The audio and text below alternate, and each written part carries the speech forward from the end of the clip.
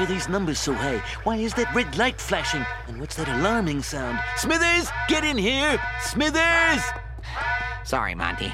I was feeding Waylon Jr. Will you put that baby down? There's something wrong with the reactor core. I better go in and have a look. No, Waylon Sr. It could be filled with atoms and steam and other nuclear bric-a-brac. This reactor blows, the whole town is doomed, including my son.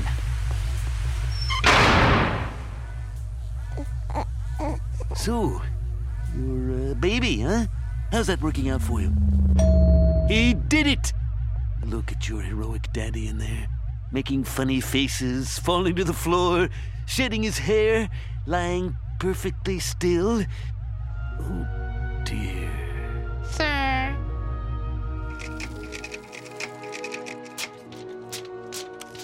Smithers Sr. gave his life to save the plant, and since cover-ups were all the rage back then, I shoved his heroic corpse down the sewer pipe. I never told Smithers the truth about his father. Until tonight, sir. Smithers Jr. Busted. Now the movie's turned into a play. Still good, though. I'm sorry I lied to you, Waylon, but I wanted to spare you the details of your father's gruesome death. Well, I'm glad to know he died a hero instead of that other way. I told him his father was killed in the Amazon by a tribe of savage women. I hope it didn't affect you in any way. We'll never know, sir. Four-finger discount, dude.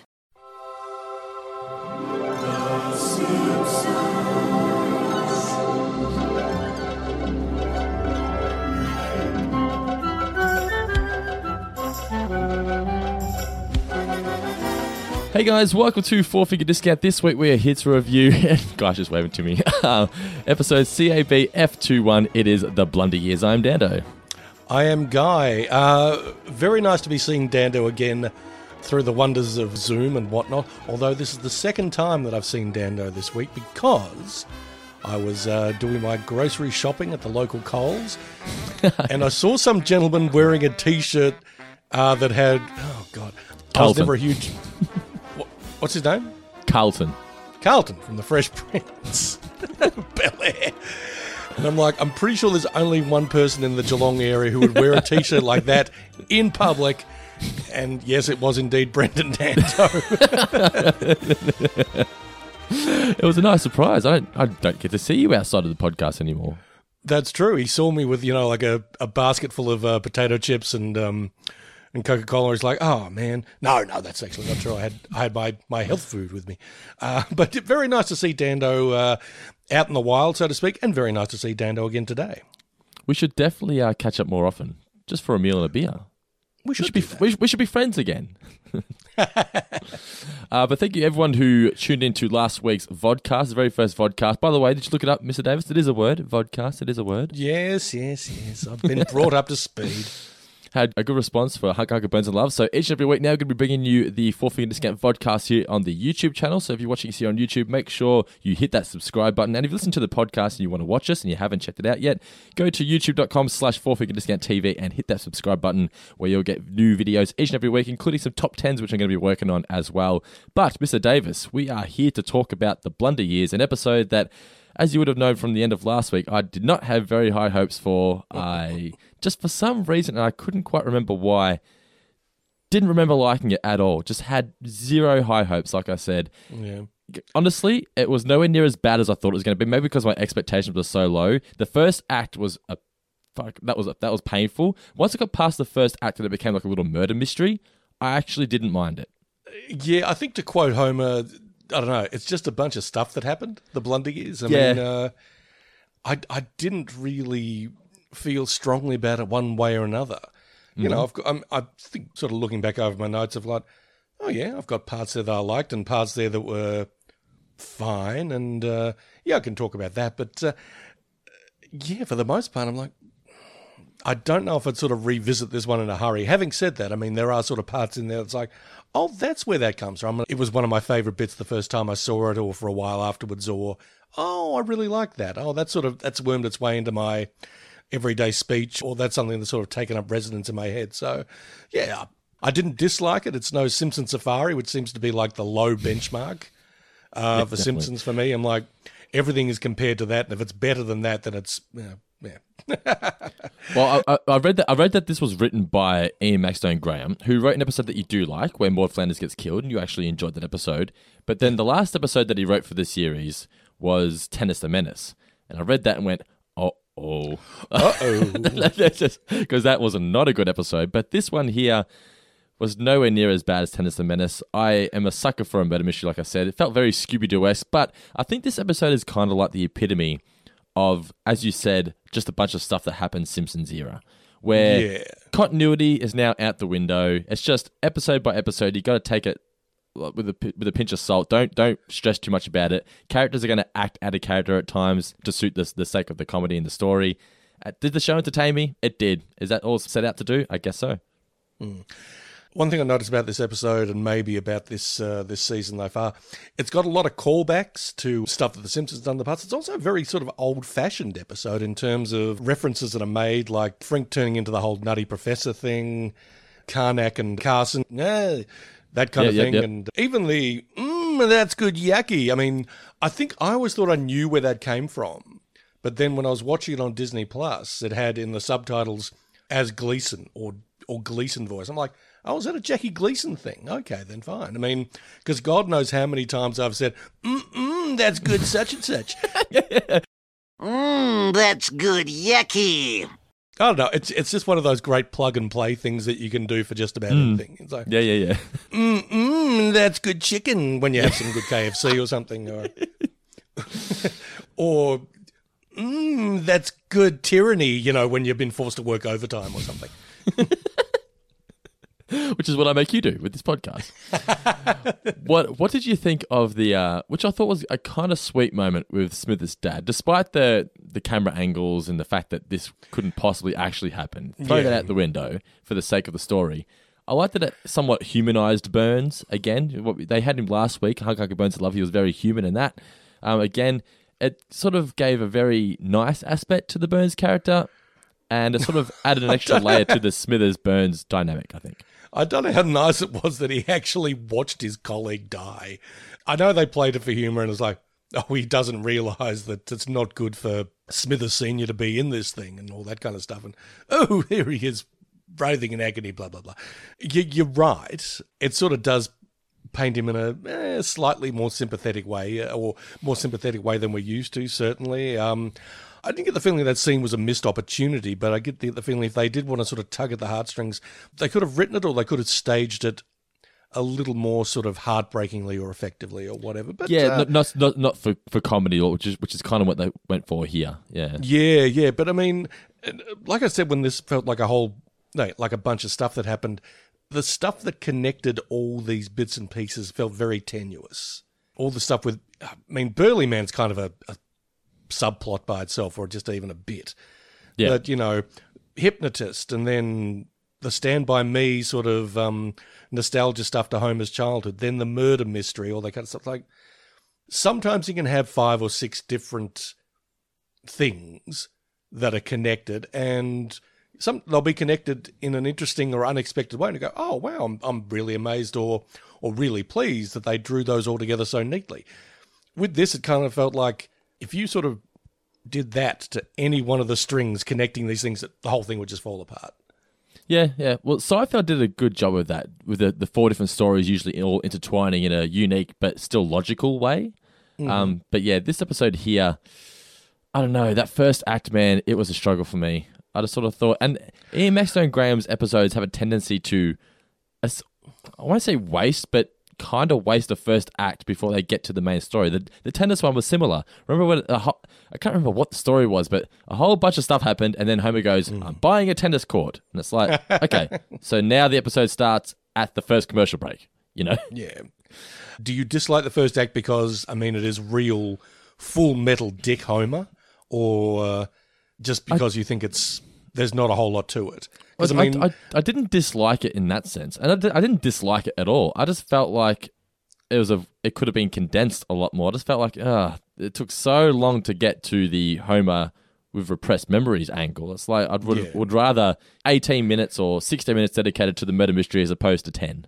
I get where you're coming from. Yeah, it did seem like it took a very long time for them to get to dinner and a show or whatever. Yeah. And what's his name? I've got it written down here. Mesmerino, is that his name? Mesmerino, yeah. It took a while to get to all that. And honestly, the prank that Homer played on Marge, I just found that It was very cruel. really not upsetting, but just like, oh, man, such a dick move. Yeah, so I can understand you being jealous that she's...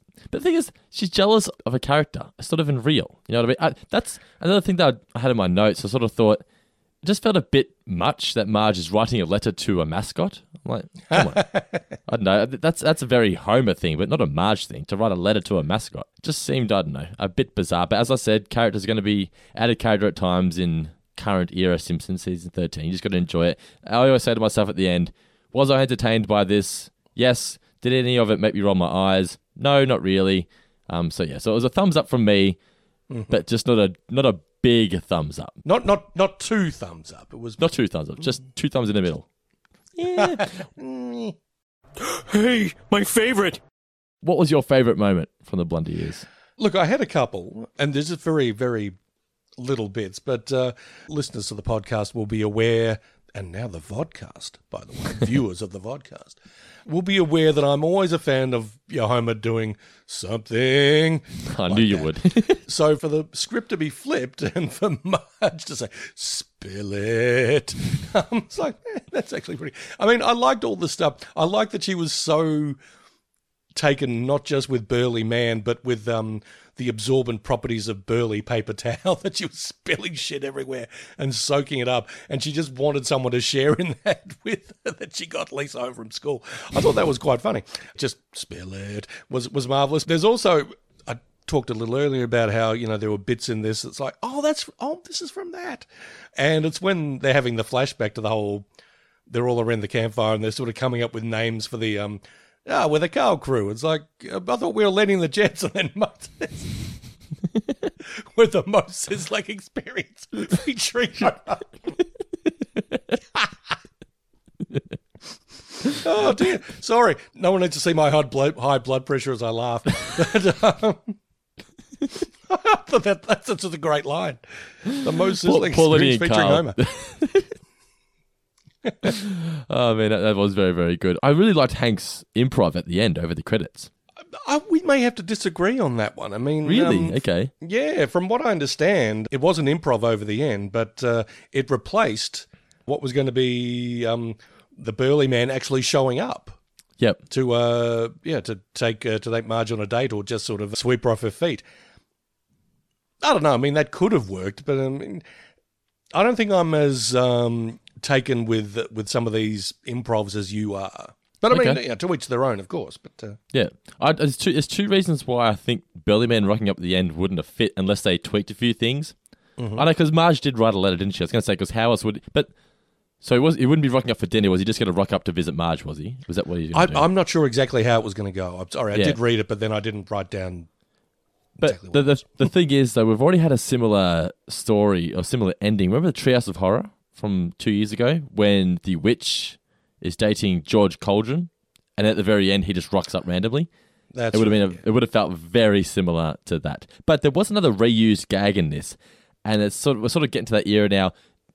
I get 13 seasons, you're going to rehash some gags, but how did you get my number? And then Homer goes, I don't know. I'm like, that's already been done before. Direct quote been done before. Having said that, I wrote down as like, that always works. I mean, well, I say always works. That's the only... It's been used twice. But it worked really well the first time when, my name is Mr. Burns. I don't know. I'm a fan of that, so I didn't mind that particular callback. I mean, look, it's either a tribute to the original line or it's just them being lazy in the writer's room saying, people seem to like that I don't know gag. Let's drag that out again. I really liked Moe being sad that he wasn't invited on the murder mystery. And then looking in the window, and then Homer, bye Moe. I thought Moe was a standout in this one for me. Yeah, I really enjoyed it. There was some good Moe stuff in it, absolutely. Well, yeah. as you discerned earlier from my laughter about the Moe Szyslak experience featuring Homer. The Moe Szyslak experience featuring Homer. Next question. You there, eating the paste. Trivia for this week. I'm going to kick off. I feel like Go kicking right off. ahead. What did Marge have for Homer when she was unpacking the groceries? Beer roll-ups. Beer roll-ups. I used to love roll-ups when I was a kid. Did you ever have roll-ups? They sort of came into fashion when I was a little more grown up. And I thought, well, no, fruit roll-ups aren't for... And the few times I tried them, I'm like, I get the feeling I'm going to rip out a filling. They do get very Or a stuck to your tooth. teeth. Yeah. But they were delicious when I was a kid. But what's your first question? What is the name of the model for the Burly Man? According to Homer, at least. Oh, according to Homer, it's Chad Sexington. That is correct. My next question is, what time was dinner planned with Chad Sexington? Oh, I think I was What's laughing the- so much at Chad Sexton. What's your usual dinner time? What would you have a stab? 5:30. 5:30. Watching The Wheel. Get it out of the way before the news. 7 p.m. Let's say. 7 p.m. Correct, sir. Wow. Good guess. What are they, European? Jesus Christ, eating late at the Simpsons household. Mate, I try 2 kids. I'm usually eating dinner at 8:30 these days. Okay, where is Dinner the show? Oh, that is at the fancy restaurant Pimento Grove? No, Bart makes Pimento a Grove. Bart makes a suggestion that they could go to a place where dinner is the show. Oh, yeah. No, lost on me. What is it? Benihana. Benihana, yes. Okay, yeah. They should have gone there. I know. And my final question is, how many pumps would Mo have to have pumped the gun for the daisy to have broke the skin? Oh, I think it's 18. Correct. Well done. You're on fire this week, Mr. Davis. Doing all right. Now, I've got one more for you. I actually came up with a few more trivia questions this time around. So I've got to pick the best one. How much does Mesberino have in his checking account? It's either 1,100 and 1,200 and something. 1776. 17? Wow, I was way off. Okay. To me, I watched this and sort of thought, I remember thinking at the time, I mean, it's not much, but, there's people who have less. Alrighty, so that is clearly Mesberino not doing too well. But anyway, that is trivia for this week. We'll be right back with our in-depth review of the Blunder Years. In depth. Four Finger Discount is brought to you by our incredible $20 patrons: Jordan Molman Ritchie, Noah Daniel, Nick Barbaro, Andrew Zer, Christopher Darby, Chris Malion, Will Manthorpe, Ben Smith, Matt Thompson, Mark Boston Burgess, Alex Rodriguez, Tom Pickering, Kane Von Nagy, Josh Hedge, Sean Devey, Keith Nedham, Sam Bennett, Timothy Burleson, Brandon Twitchell, Nick James, Bitch, Cal McDonald, Shannon Hofer, George McMenemy, Zach Pruitt, Jonathan Rossi, Adam Sanderson, Stephen Roberts, Seth Weens, Daniel Kotnick, Ali Jamie, the iconic June fucking Richards, and our newbie, Mr. Matthew Davis. Thank you so much, sir. Also, shout outs to our new $5 plus patrons, Thomas Watts and Matt Riccardi. Don't forget, if you want to be a Four Finger Discount patron, just go to patreon.com/fourfingerdiscount, where you not only get your name read out on the show, you also get early access to all of our podcasts, as well as access to our new Four Finger Discount Revisited Classics, where each month the patrons choose a episode from the Golden Era, where this month they have selected Homer the Vigilante. So join the Four Finger Discount family today by going to patreon.com/fourfingerdiscount. But for now, enjoy our review of the Blunder Years.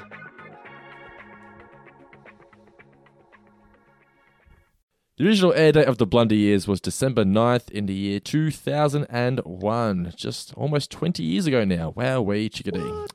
Written by Stephen D. Moore. Did you say Wowee chickadee, by the way? Wowee chickadee, yeah. Never heard that one before. Oh, I say it all the time. Written by Ian Maxtone Graham, directed by Stephen D. Moore. Chillboy gag, I'm not Charlie Brown on acid. And the couch gag was a Matrix parody, which was the style at the time. Wait, yes. Break out that onion. Was The Simpsons actually referred to as like peanuts on acid at some stage or something like that? I mean, I have no idea. I've never probably heard that by before. some hack writer. When I first started out as a film reviewer, in my 20s and didn't really know shit, I think I sort of used that. This is such and such on acid, maybe once or twice, and then sort of got wised up and thought, that's a bit of a hack move. Let's take that out of the vocabulary. Then you tried acid and went, fuck, it's nothing like this at all. All right. Where are we? Where do we begin? With The episode begins with Marge unpacking the groceries, unwrapping presents for herself, as she puts it. She's not incorrect. I just I know I should have done a complete thing of shopping when I saw you at the supermarket, but I didn't have everything I needed. So I just went back to the supermarket a little while ago and was unpacking the bag. By the way, very well-packed bag by Brody at the counter. I only brought the one bag in. Very nice young lady named Brody, and perfect packing, just real kind of championship-level bag packing. I do enjoy it when they make the effort to, not shove the eggs in with the tomatoes and things like that. Oh, yeah. Yeah, this girl's a pro. I mean, this girl knows.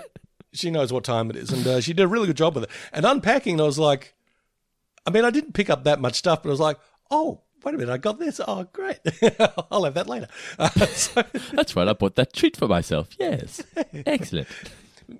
So, yes, indeed. Grocery can indeed be unlike unwrapping a present for yourself. Marge is right on the money there. Please continue, Dando. This is where she discovers that she purchased the incorrect paper towel. She purchased Burley instead, but then she gets...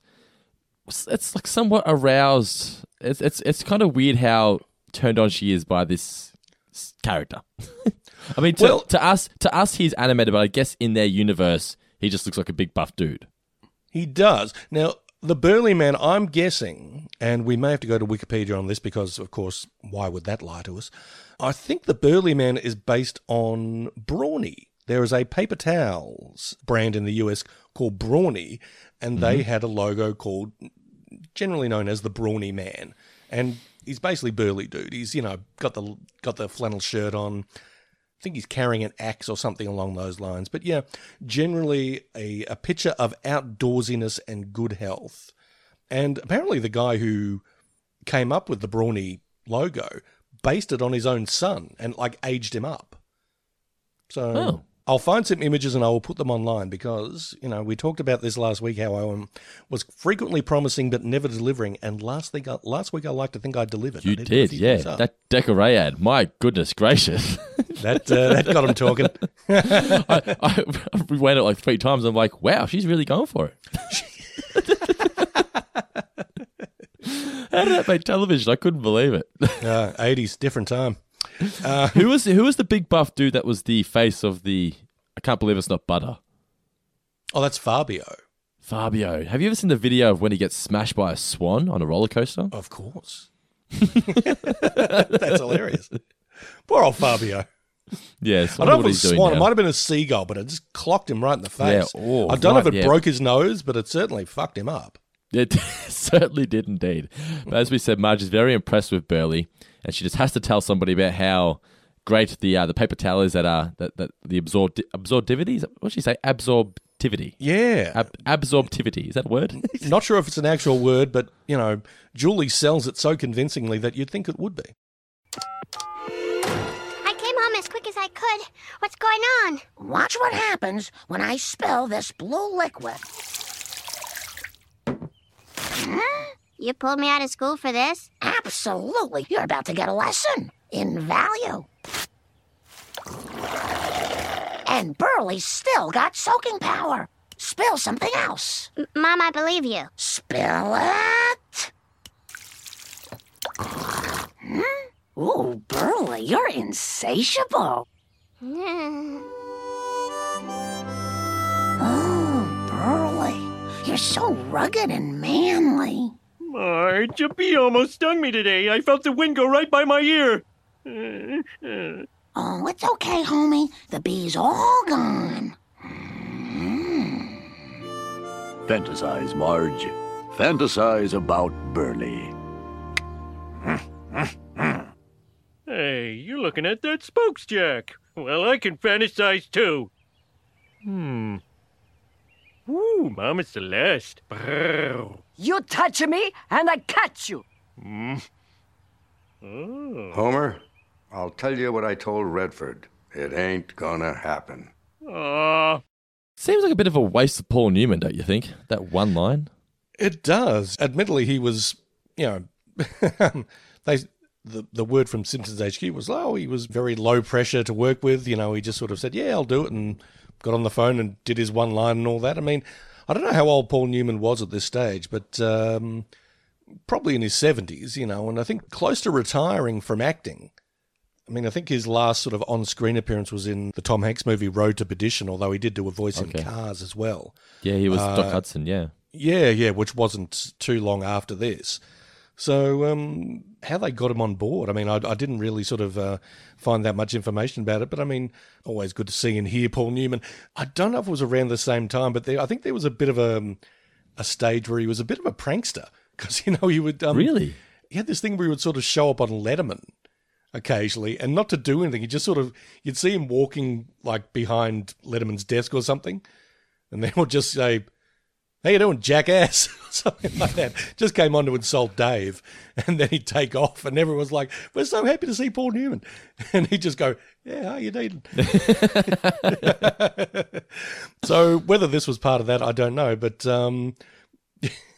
apparently he was on a movie set when he did it. They called him up. He just did it from the movie set. Yeah. Oh, maybe. Okay. Oh. I mean, it's just one line, but they said he took like 5 or 6 different takes to do it. It's still, I mean, it is a funny line. It just seems like if you're going to get Paul Newman, why don't you get fucking Paul Newman? Yeah. Dear Burley, I've never written to a registered trademark before. Are you a real person or just a composite? ? In either case, I would love a signed photo. Sincerely, Marge Simpson.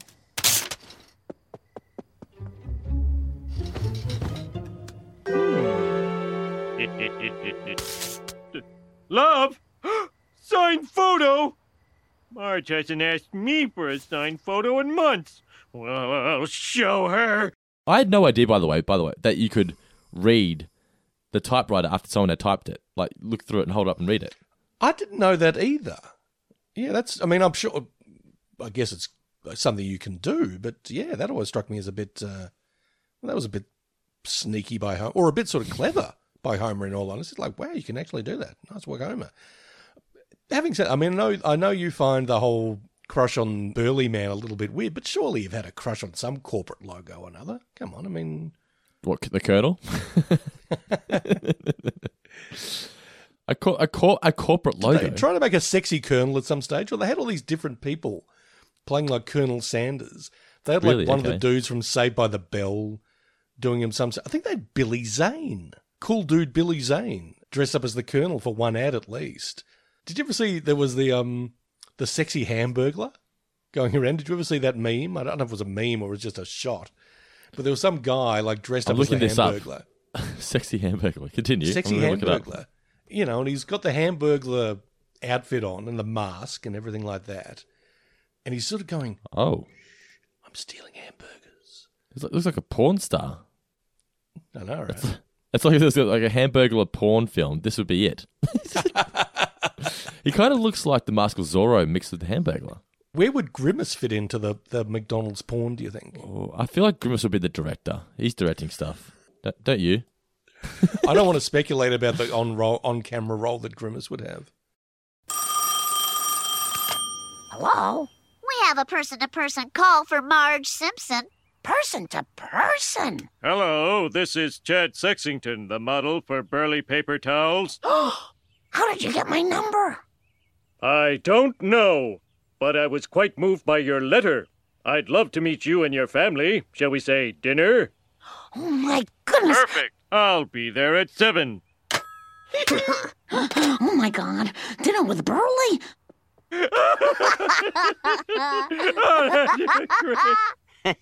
Playing a prankaroo, eh? I was having a private conversation with my wife in the guise of Chad Sexington.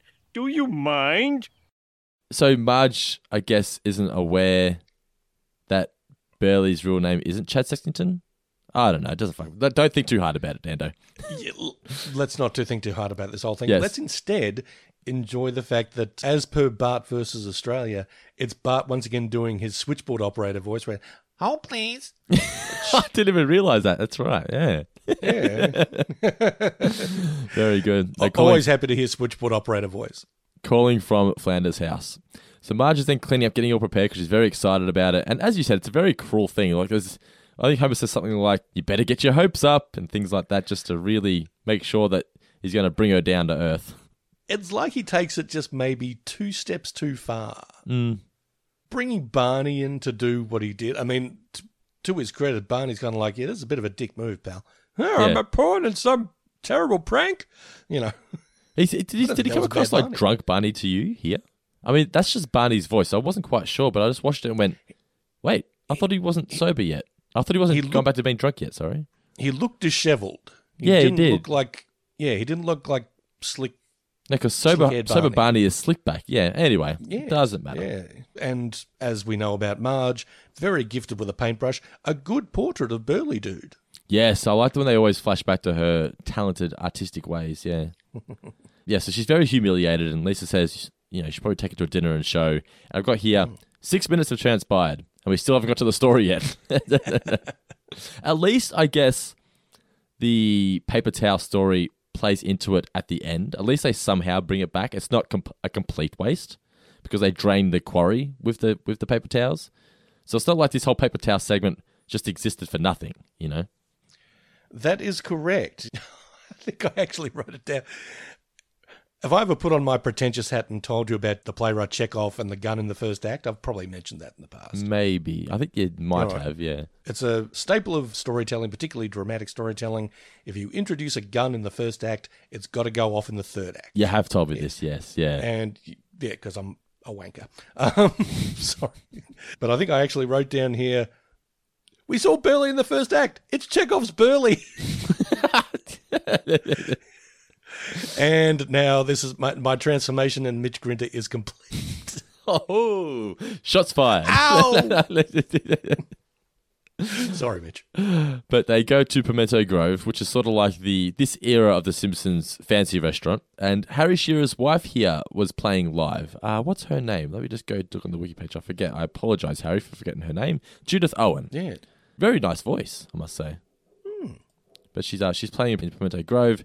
Then we get an introduction to Mesmerino, who, as you said, fixes Frink. Now, I'm pretty sure this is not the first time we've seen Frink have a makeover to some extent like this. Something very similar has happened before in the past where, you know, he sort of looks really slick and really, like, cool. Yeah, unfortunately, he goes back to being normal Frink after this. Yes, if you've got a Jerry Lewis character, I think at least at one stage but probably more than once, you're going to go Nutty Professor and turn him into Buddy Love, where he sort of gets, hey, doll, how you doing? And I mean, and in all honesty, telling someone to meet you in the change room in 5, 4, 3, 2, now is actually a pretty slick line. I know. Could a girl say no to that? Probably, yes. But I couldn't say no to that.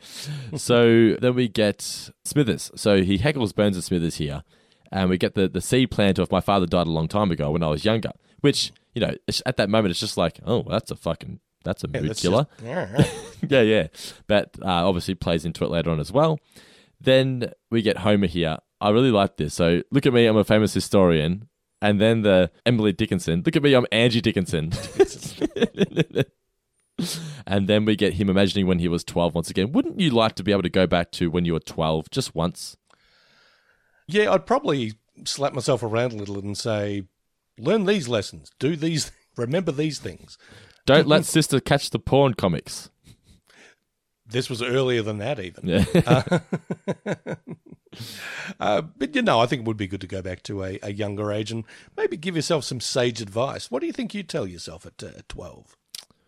What would I tell myself? Or would you be like, stay the course, Big Dando, you're doing super. What advice would I give myself right now? It would be in regards to like saving money, because I look back now and think how much money I wasted every Friday, Saturday, Sunday going to the shitty nightclubs of Geelong thinking, why? Yeah. Why did I do this for so many years? I could have like a nice car, or I could have 10% of my mortgage paid off by now, you know? But yeah, I don't know. I used to go out every weekend, and because I worked at Ford and I was living at home, I just pissed money away. Like, I don't know, $200 to $250 a night, I'd go out and just piss away. Wow. Yeah, just ridiculous. What about yourself? Yeah. I think money would be one of them, certainly. Take better care of my teeth. That's a good one as well. I haven't got shocking teeth, but I just look at them now and see Nicola's got pristine teeth. So I get sort of all awkward when I brush my teeth in front of Nicola. I'm like, oh, you make me feel bad. Because she... Oh, yes. When I met her, because Nicola's, I call her a ferocious brusher. When she brushes, she gets in there, she brushes hard for a good 2 to 3 minutes, like solid brushing. Wow. And to the point where, funny story, when I first met Nicola, she wouldn't let me see her brush her teeth because she's so ferocious when she brushes her teeth. It was like the next step in the relationship when I was allowed to see her brush her teeth. It's very intimate. I mean, the lovely Louise has got splendid teeth as well, marvellous teeth. So, yes, I'm a bit envious and a bit sort of self-conscious about mine. It's the reason I put off vodcasting for so long. This is all quite wonderful and handsome, of course, but I mean, then I've got the Austin Powers number here, so... Just keep moving your head around or just freeze, it'll be fine. I'm not going to talk like this from now on. That's that. Yeah, please don't. This could work. Patreon numbers are just falling. Where were we up to? I can't remember. Where did we get to that? Mesmerino, being 12. That's right. Mesmerino had taken Homer back to being the age of 12. Yeah, so Homer basically screams the entire way home, which I remember I had a friend at primary school who absolutely loved that bit. And I watched this just going, it's not that funny. The only funny bit about it, really... The valet? Is the valet. Yeah. Is giving the valet the tip while he's screaming. There's a very similar gag coming up in a future episode where Homer catches Apu cheating on Manjula. And he just walks backwards. You know, he walks back through the hedge? It's like that the entire way home. It's actually quite funny, that part. But anyway, so we come back from commercial. Marge is just doing some ironing. Homer gets dropped off by Lenny and Carl because he's screaming all day at work and he's interfered with nap time and quiet time. Sounds good, doesn't it? Wish my work had that. It would be great, wouldn't it? By the way, I don't mean this to sound patronising or condescending or sexist or anything like that. I feel like we're in trouble here. I don't think we are. I think this is a genuine compliment. I'm always really impressed when Marge is awfully good at housework. When she does that shit with the T-shirts and shorts, I'm like, that's pretty rad. Wish I could pull that shit off. Yeah. Some of the things I go, man, I wish I could do that, like you said, yeah. I mean, I can't iron. I'm just the worst ironer. I try. I'm just terrible. I'm not bad at it, actually. I don't do it all that often, but there'll be occasions when I sort of go, okay, well, I've got the board out because I need to iron this shirt because I'm going to some occasion or something. I might as well do a whole bunch, and then I'll do like 6 shirts. I'm like, this isn't that hard. I should do it more often. I should have neat shirts. Ironing to me is like parenthood. It's the same approach. You just wing it, man. I know what I'm doing. So you're going to have a generation of wrinkled kids. Symbolically wrinkled and rumpled kids. But she's feeling sorry for Homer. They've sort of realised there must be some sort of repressed memory. And we have the yucky tea. And yes, this is where he's going to start trying to reminisce about what it is that's causing him to scream all the time. We get the gorge moment, which gets mentioned in every clip show, and I've read that they try to keep that clip very short so that viewers wouldn't tune out straight away thinking it was going to be a clip show. Because I watched this going, oh shit, it's a clip show? But no, straight away it cuts off, and as Lisa said, everyone's sick of that moment. Then we get the memory of Lenny, Carl, and Homer walking along. It's a very Stand By Me moment, isn't it? I think, yeah, they said it was inspired equal parts by Stand By Me and also by a movie called Breaking Away, which is really good. I remember really digging it as a kid. It was probably... I think I saw it at the cinema when I was probably about 11 or so. Just another coming-of-age film, or...? Yeah. It's set in this college town in America, but it sort of revolves around the kids who these 4 friends who actually live in the town, and they're sort of more blue-collar, a bit more working class, and one of them has aspirations to be like a professional cyclist, like a racing cyclist and all that, and the 4 friends end up sort of entering as a team in this bike race against the college guys. But it's it's a really good coming of age story. I really, really dig it. And the whole quarry bit of jumping from this high sort of distance or high height or whatever into the quarry is certainly lifted from there. I don't know if Breaking Away's on any streaming services, but if you get access to it, then by all means check it out. It's really, really good. Got a young Dennis Quaid in it, young Jackie Earl Haley from Watchmen and a few other things. Young Daniel Stern from Home and Away. From Home Alone. And The Wonder Years. Mr. Sandman, bring me a dream. Bum, bum, bum. Make him the cutest that I've ever seen. Bum, bum, bum, bum. Give him a lonely heart like pie. Check it out, Fat Tony. Those jokers think they're the cow sills. And lots of wavy hair like Liberace. You guys have blundered into our secret tobacco patch. Wow! Is that wacky tobacco? The wackiest. Let's punch and kick them. Not so fast. Uh-oh, he's got a daisy. We better scram. 18 more pumps. That could break the skin. Hey, thanks, Mo. And that's how a troubled young Mo saved the day. I watched this and went, well, this doesn't make any sense because these guys didn't apparently know each other when they were kids and all that kind of thing. But for the sake of the story, I just dug young fat Tony. Is it Wacky Tobacco? The wackiest. Yeah. So good. If we can get an interview with Joe Montana somewhere down the line, we really must do it. I could probably make it happen. Do you want to do it? If only so I can just embarrass myself and probably insult him by doing a Fat Tony impersonation to his face. Embarrass yourself and me at the same time. And just ruin all the goodwill you've built up over time. Like, who's this asshole? Hey, Joe, if you're listening, come on the show sometime. You'll enjoy it. Come on, Joe. Come on the show, Joe. What's your favourite impersonation? Christopher Walken or Joe Montana? Oh, probably Christopher Walken because I can do it a little more effectively than I can Joe Montana. Now that we've got you on video, do you Christopher Walken so people can watch you do it quickly? I don't think people need to see me because I'm not... It's... okay. Now I don't know what to say if I'm doing a Christopher Walken impersonation. It's a tough one. Sorry, I've done better. Oh, man. Alrighty. I'm every week going to make you do an impersonation of somebody. Right in, listeners. Mailbag@fourfingerdiscount.com.au. We want an impression of someone who knows what he's doing. Guy's going to do an impersonation of somebody you recommend. It could be anybody. I can't wait. So Mo has saved the day, like I said. So Mo arrives. That's what. Yeah. So Mo arrives. And he says, "That's good, yucky," as we discussed earlier. Then he, hey, did you hear Mo hanging shit on the stars here? Lazy lights. Ain't do nothing for nobody. And then we get, I thought this was going to be one of your favourite moments. I thought you were referencing this before when you mentioned the Mo Sislak experience. I really dug the internet gag. Because I was about to rag on it and going, internet wasn't around at this point. And then went, well played, Simpsons. It felt like a very early kind of internet. That's like a pet rock. That's never going to take off. That's a fad. So you can sort of make jokes about like, oh, I just logged off on my internet or something. Yeah. It's like, a joke I never understood as a kid, but I definitely understand it now. I get it now. But yeah, so they think the reason Homer has got these repressed memories and he's screaming all the time is because he fell or jumped off the quarry and landed in the mud and hurt himself. But no, That's not it, is it? Because Mo leaves, Homer continues to remember and realizes that once all the guys left to go fill the bras at Sears. That was one of my trivia questions, by the way. Okay. Where do the boys go fill bras? At Sears. Yes, and he discovers the dead body. And I wrote here, yeah, pretty traumatizing.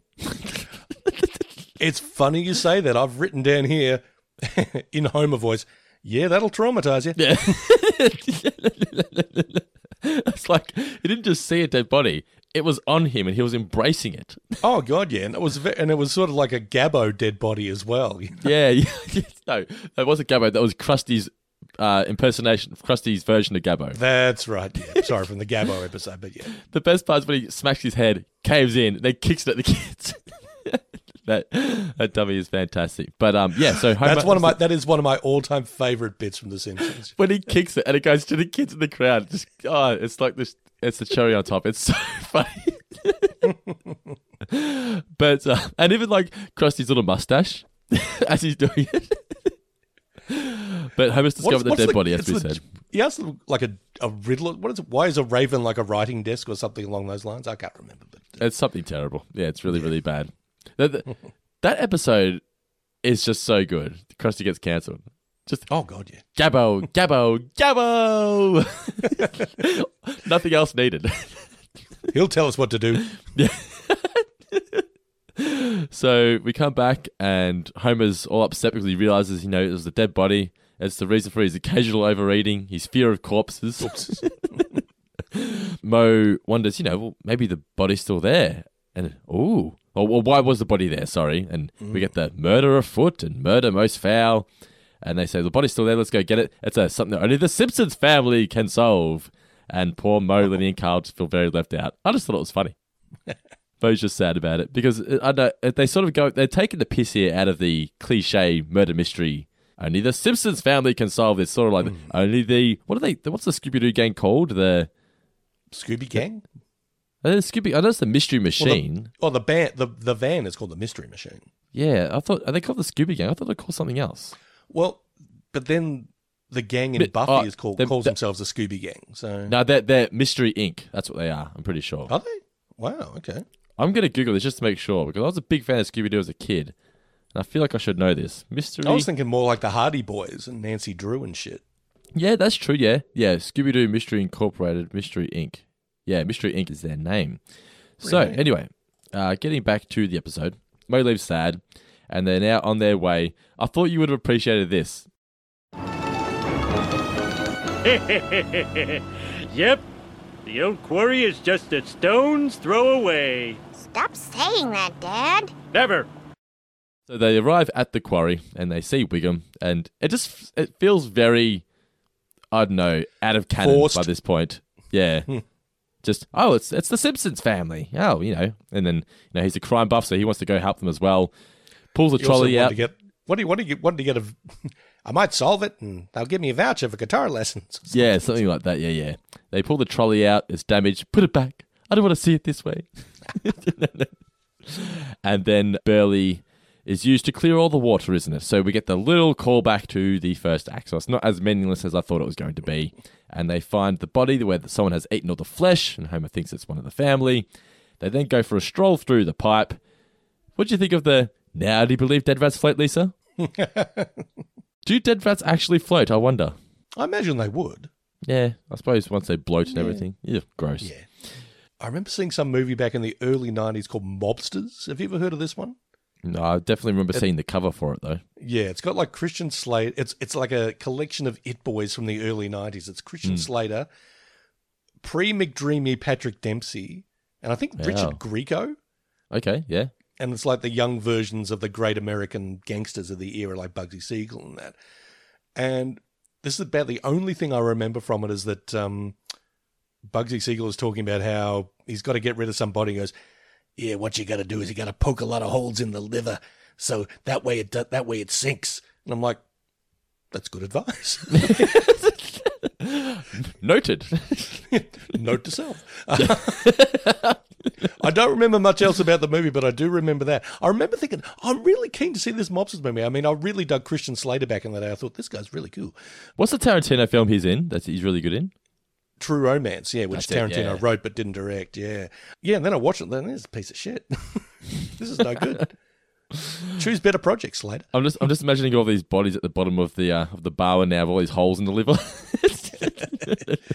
Shouldn't have fucked with Guy. Anyway, but we now return you to The Simpsons and not my crimes. They open up the hatch. What are you doing in my corpse hatch? What do you call it? Isn't tube? Yeah, something like that. Yeah, I remember watching this for the first time and not expecting this. It's not where I expected him to come in, Mr. Burns' office, of all places. But to prove his innocence shows them the film, which doesn't work logistically because there's different camera angles, but it shows the unfortunate passing of Smithers Sr. But it's just a very nice moment that I feel like if this was like a season 6 or 7 episode, it would have been handled with a little more care and would have meant a bit more. Yeah.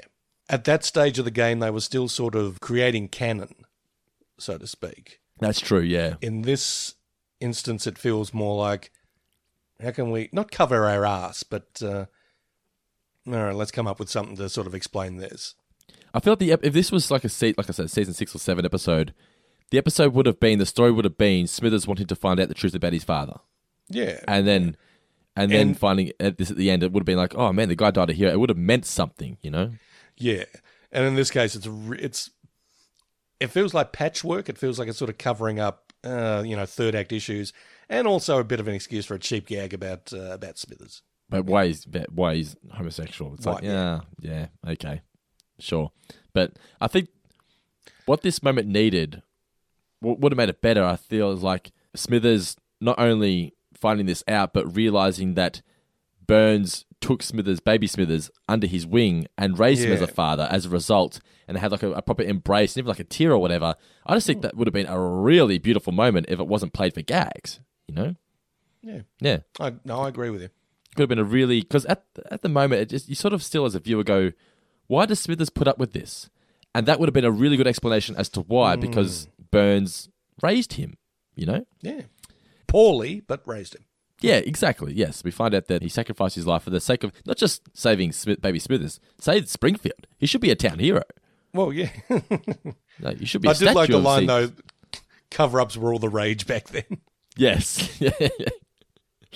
And then we get Homer with the skull in the safekeeping box or whatever, and then Moe walks in with a clue, and they just humour him and let him. And this is where Hank does his improv about the mouse helmet and things like that. Yeah. I didn't love the episode, but I did enjoy it. Let's not forget, stick around to the very end for the Gracie because you'll get more Homer screaming. More Homer screaming. Okay. Yes, it's not a bad episode by any means. The first act is a little bit like, whatever, take it or leave it. At least it plays into the final act. As I said, I'm a good sucker for a murder mystery, and this one, it entertained me. It kept me, didn't keep me guessing because I remembered what happened, but I remember the first time watching it, not knowing where it was going to go next, which I guess is the sign of a good story. I don't know. Look, I liked a lot of bits and pieces from it, but yeah, to mine it did feel very sort of disjointed. Yeah. I'll give you that. And I think I came away with it thinking, because like you just said about that whole final bit with Burns and Smithers, it felt like it had potential to sort of be better. Be something, to do things differently. Yeah. Almost like a do-it-for-her moment. Almost, absolutely. What did we learn, Palmer? So what did you learn for the episode, Mr. Davis?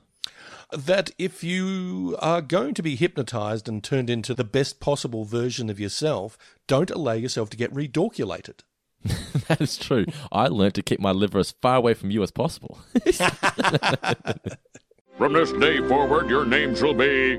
All right, it's time for the Guy Davis New Name Championship. I shall run through the current leaderboard so the listeners can be aware of who is winning. So in third position, we have a three-way tie, all on 3 points. We have Andrew Pellicati, Keith Nedham, and Philip Hawkins. In second position, Mark Boston Burgess on 4 points.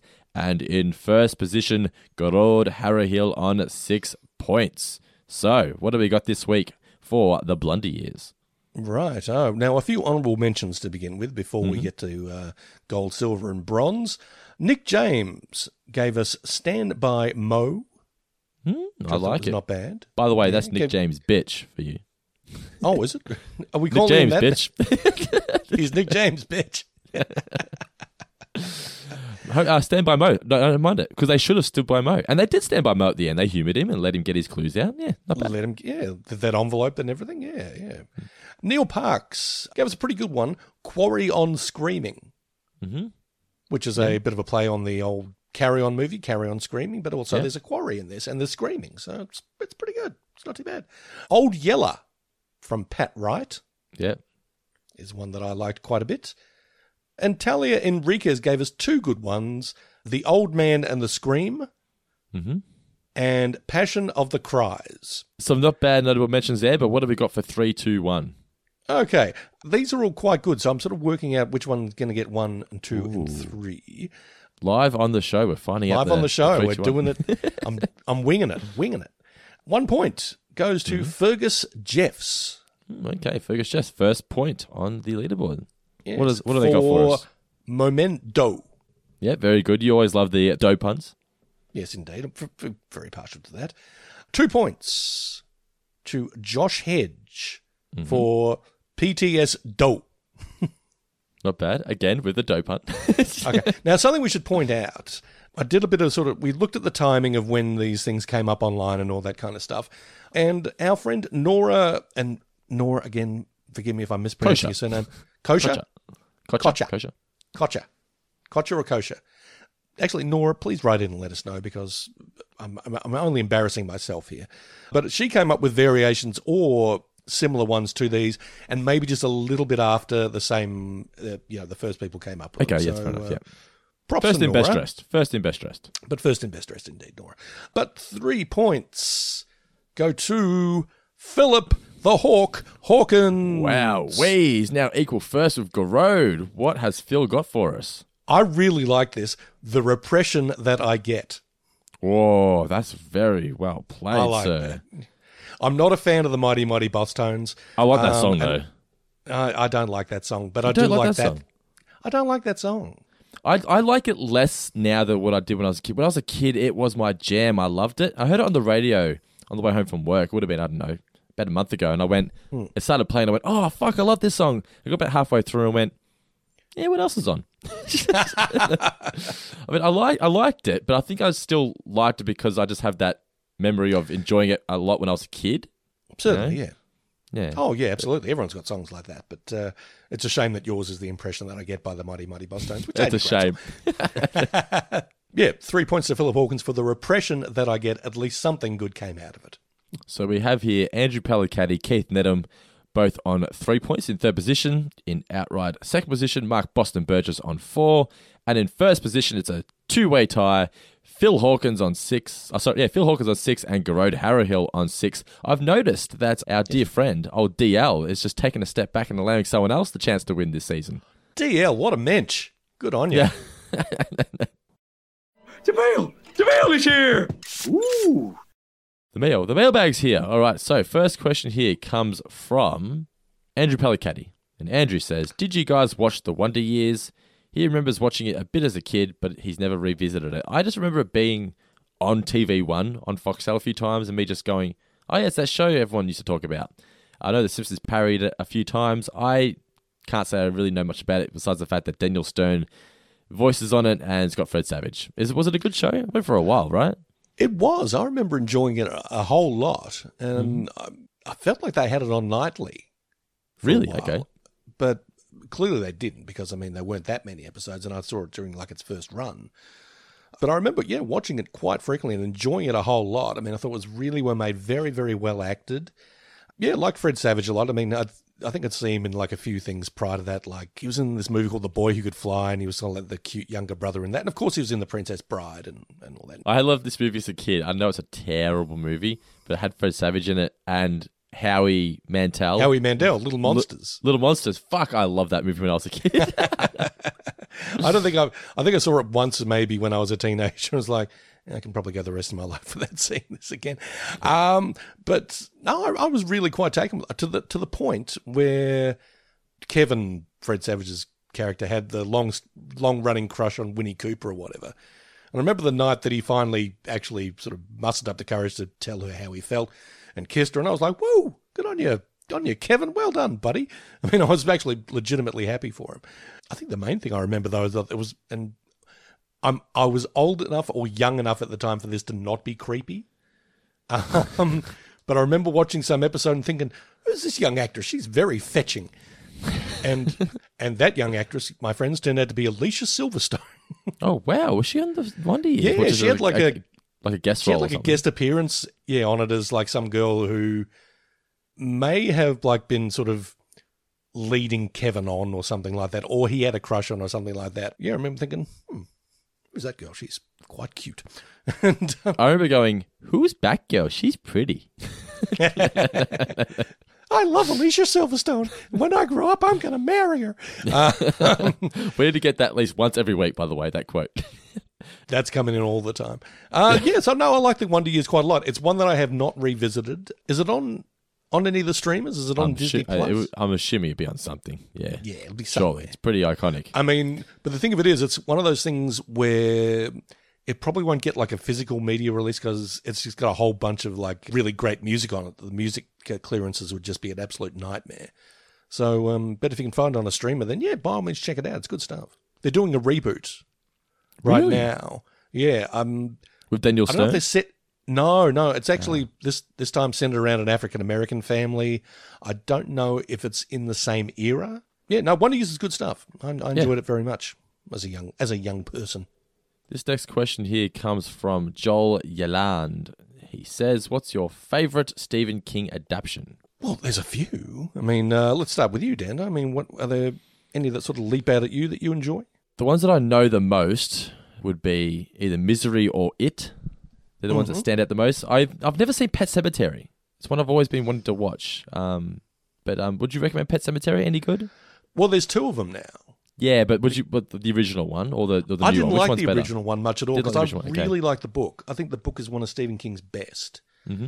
And I know a lot of people dig the movie from '89. I think that's when it was made. And there are certainly parts of it that work really well.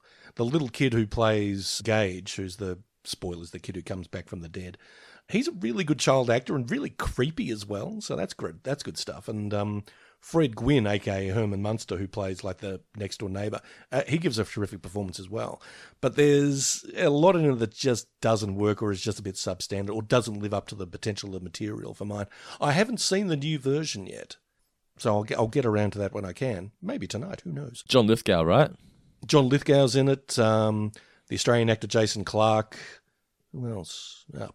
John Lithgow and Jason Clarke. There are other people in it, I'm sure. When you said It, do you mean the one with Tim Curry as Pennywise, or the movie? Tim Curry, yeah, the TV adaptation, yeah. Yeah. That's the way it feels more true to the book. Yeah. Well, I mean, you mentioned Misery as well. I mean, Rob Reiner, who directed that, also directed Stand By Me, which is based on The Body. Oh, okay, yeah. I really like Stand By Me. I think it's a really well done movie, and I love the short story, the novella that it's based on, which The Body, out of the Different Seasons collection. I remember just reading that as a teenager, and there are bits in it. Is it Lardass Hogan, the fat? Have you seen Stand By Me? Haven't you? Yeah. Oh, I can't remember his name though. The fat kid who enters the pie eating competition. Yeah. Throws up and makes everybody throw up. Stephen King wrote that so well. I remember just laughing till I thought I'd have a fucking aneurysm. I just thought it was so funny. And it's a really good adaptation, so I like that a lot. Probably my favourite is The Dead Zone. Okay, yeah. The book is one of my favourites, one of my favourite Kings, and the adaptation is from 1983 or 1984, I think. And lucky you, listeners and watchers, because you're getting 2 Christopher Walken impersonations this time around. Because Christopher Walken is the lead in this version directed by David Cronenberg. I think it was probably the first time I got really turned on to Walken. I'm like, who's this guy? He's really interesting. And there's some just great classic Walken moments in it. I won't do any here because you've had all the Walken you can handle this time around. But he's awfully good at it. I mean, and not just sort of spooky Walken, but the guy's just a generally all-round good actor. There's stuff in it that's really sort of moving and tender, and he plays it all really, really well. So, The Dead Zone is one I recommend. That's on Amazon Prime if you have Prime Video. I was a big fan also of Carrie when I was younger. Yeah. Carrie, as well as, we can't forget Shawshank Redemption and The Shining. They're also 2. Oh, of course, yeah. Shawshank's fantastic. It's crazy how many iconic films are is as a result of his books, you know what I mean? Like would you say he's like the king of horror? Oh, absolutely. Yeah. Well, certainly the modern king of horror. Yeah. Yeah. I mean, got Alfred Hitchcock was his original. Yeah. But he was a director, where Stephen King's the writer. Yeah. And if you're going back in time, I mean, you've got the likes of Edgar Allan Poe and all that kind of shit. Yeah, but, true. Yeah. But as far as 20th century guys go, I mean, King's absolutely got to be up there. Yeah. And the man's an absolute powerhouse, or an absolute workhorse. He's still sort of churning out novels and short stories and tweets. He tweets a lot. Yeah. So, I'm very, very partial to King. So, and you mentioned Shawshank. All the stuff that Frank Darabont did, whether there's Shawshank, there's The Green Mile, and he also did an adaptation of The Mist, which is just sick. Well, the end of that, man. Holy shit. Indeed. And, okay, fine. Here's a Christopher Walken impersonation, because I'll tell you what I'm going to do. When I reviewed The Mist for the Geelong Advertiser back in the day, it actually got quoted on the back of the Blu-ray cover, so I'll take a picture of that and put that up online as well. Yeah. The actual Mist? Yes. Your quote, it says Geelong Advertiser. It does. It says Guy Davis, Geelong Advertiser. That's fucking on the rad, DVD, man. It said Guy David. Oh, no. I know. But on the Blu-ray, it says Guy Davis. That's rad. I'm pretty sure I have that here. If I don't, I'm going to get it. You have to post that in the Patreon group, because that is rad. I'll do it. Told you I'll do it. Alrighty, final question here comes from Georgia Catherine. She says, what's the best childhood adventure memory with your mates? I want to hear it, Mr. Davis. What's your favourite childhood adventure story? Oh, so many. But no, you go first, because I'm going to sort through the memories. Were you a mischievous kid when you were younger? Mischievous? No. When I was a teenager, I was not class clownish, but I was someone who would this teacher's not saying anything that interesting. I think I'd rather talk to my mate here and try to make him laugh. So I was a little disruptive, but not in a sort of a mean-spirited way, like, teacher. It was more like, what you're telling me is not that interesting. I'm going to talk to this guy. I remember there was a day where we just set out, and for some reason, because we were like 10, we decided we were going to put my mate's dog shit into a Hungry Jack's bag and throw it at people's front doors.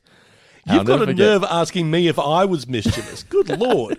I never did anything with dog shit. And I'll never forget that it's the Billy Madison effect. But I remember we threw the Hungry Jack's bag at this door, and it was like, boom, and dropped. And the guy picked it up, he threw it out on the footpath again. He opened it up, looked inside, threw it out the footpath. So I went up, and I went to launch it again, and as I was throwing it, he opens the front door and says, "Caught ya!" And this bag just goes, poof, and shit goes everywhere. Oh, my God. And I have never been so scared in my life. He chased me for about a block, but he was old, so he couldn't catch me. But my goodness. It's like slow motion. It's just, I launched it and went, oh no, and just seeing the vision of this shit just explode on this guy's face. I cannot match that story in any way, shape, or form. So I think we better leave it there. Did you ever go like hiking or camping or anything? Well, I had my sort of my year at this school called Timbertop, which was the rural version of the school I went to. You went up there for a year and you did a lot of hiking and all that kind of business. In retrospect, it was fun. While we were doing it, it kind of sucked. But yeah, no, there were good times in that regard, certainly. But I think by the time that was done, I was like, I'm not hiking for fun anymore. Forget it. I was actually discussing with Nicola yesterday, of all things. When you were a kid, did you have sort of like a radius that your parents allowed you to play within in your neighborhood? And you knew you weren't allowed to go past like that street? Because I had this area. I was just discussing how that there was one day where I was with another friend and he wanted to go to another friend's house who was like 4 houses past this parameter. I remember just crossing over like past this street and going, it felt like I was going to the elephant graveyard. I was like, I'm going to die. Like, did you ever have like a perimeter? Not to that degree, no. I think I lived in an era sort of more of free-range children where you could just, like that old saying is like, come back when the street lights are on. I grew up in Nor Lane, so. Oh, the boundary is now starting to make a little more sense. But thank you guys for the questions. Hope you enjoyed our review of the Blunder Years. Next week, we're going to be reviewing an episode called She of Little Faith, which is actually a Christmas episode starring Richard Gere. Oh, Gere. Yeah. Not Gere-eyed Harryhill. I don't think I've watched this one since it first aired, to be completely honest. So I'm looking forward to going back and revisiting because I actually cannot remember a single thing about the episode. Not a single thing. Nor can I. No, so really looking forward to going back and checking that one out once again. As I said, guys, don't forget to rate and review us in the iTunes store. Just check us 5 stars and leave a few words as to why you love the show. Follow us on Twitter if you're not already, at FourFingerPod. Follow us on Instagram at FourFingerDiscount. And if you want access to a bunch of exclusive Four Finger Discount podcasts, including this one a week early, and all the other shows like Talking Seinfeld and Tales of Futurama early, as well as Four Finger Discount Revisited Classics, where each month we pick a particular episode that the patrons choose from the golden year of The Simpsons and we go back and review it. This month is going to be Homer the Vigilante, which I can't wait to go back and revisit. Vigilante? That's Anti. Right, isn't it? Yeah, Vigilante. One of my favorites of all time, so I can't wait to go back and check that one out as well. This should be a Four Finger Discount patron to get access to that at patreon.com/fourfingerdiscount. But for now, Mr. Davis, any final words for our incredible listeners? We hope you've enjoyed the Four Finger Discount experience featuring Dando.